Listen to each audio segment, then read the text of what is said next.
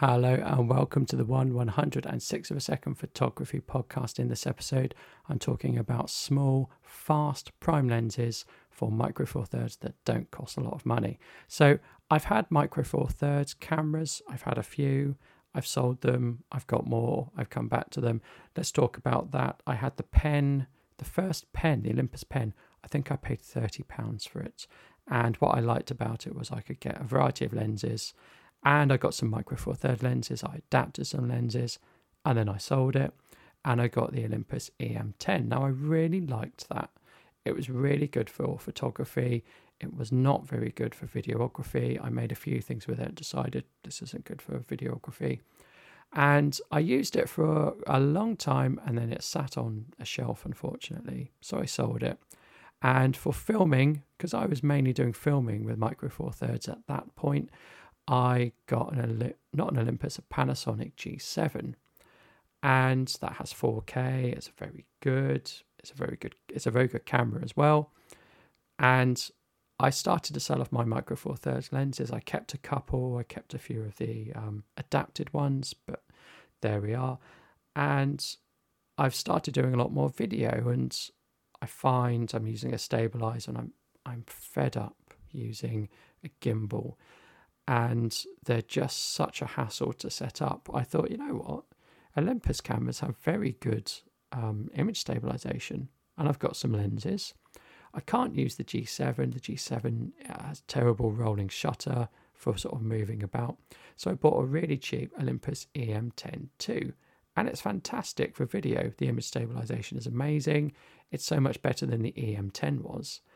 And I use manual focusing. The autofocus in video isn't very good, so you can't rely on it. So I started using manual focusing, and it made me think, oh, I just use this 25mm lens that I've got. So I already had a newer 25mm lens, and it's an f1.8. So in Micro Four Thirds terms, that's a 50mm equivalent f3.6. And I think it cost me maybe £40. It really didn't cost me very much. It's made by one company, but it's sort of sold by many. It's a Meike or a Neewer or a Seven Artisans or something like that, but it's essentially the same lens. I think I've done a review of it here. So then I got a TT Artisans 17mm, and that is an f1.4. So we're talking about a 35mm f2.8. And that's great as well.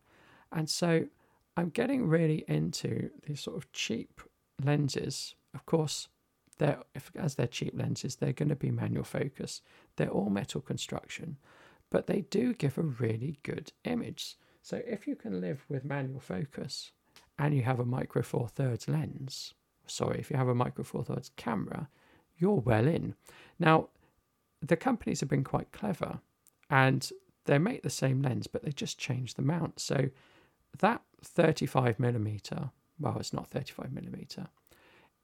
Some of the better lenses are 35mm and 50mm, and you can now get them down to 0.5 aperture.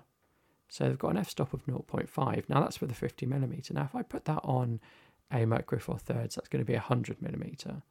If I put a 35 on, that's going to be 70mm. And actually, I have no use for lenses of that focal length because I've got them in Canon EF, and I've got an adapter that puts a Canon EF lens onto a Micro Four Thirds. So I've already got a 35mm Canon, which is really good, and I've got a 50mm Sigma art lens, which again is really good. The Speed Booster style adapter actually sorts out the aperture, so you don't get that doubling of the aperture. If anything, you get a wider aperture. So it's really, really good. So these lenses, I don't have a use for a 50mm or 35. I've already got it. But they've started to make them for Sony, Fujifilm, Canon M. So they're basically APS-C lenses. And if I get one for Micro Four Thirds, it's an APS-C lens, but the mount just fits on Micro Four Thirds. So if you're looking for a portrait lens or a lens for your APS-C camera and you don't mind manual focus, I would say I recommend these. They're very small, they're very light, they're well built, and they give really good image quality, and best of all, they're very cheap. So they do come from China. They are Chinese lenses.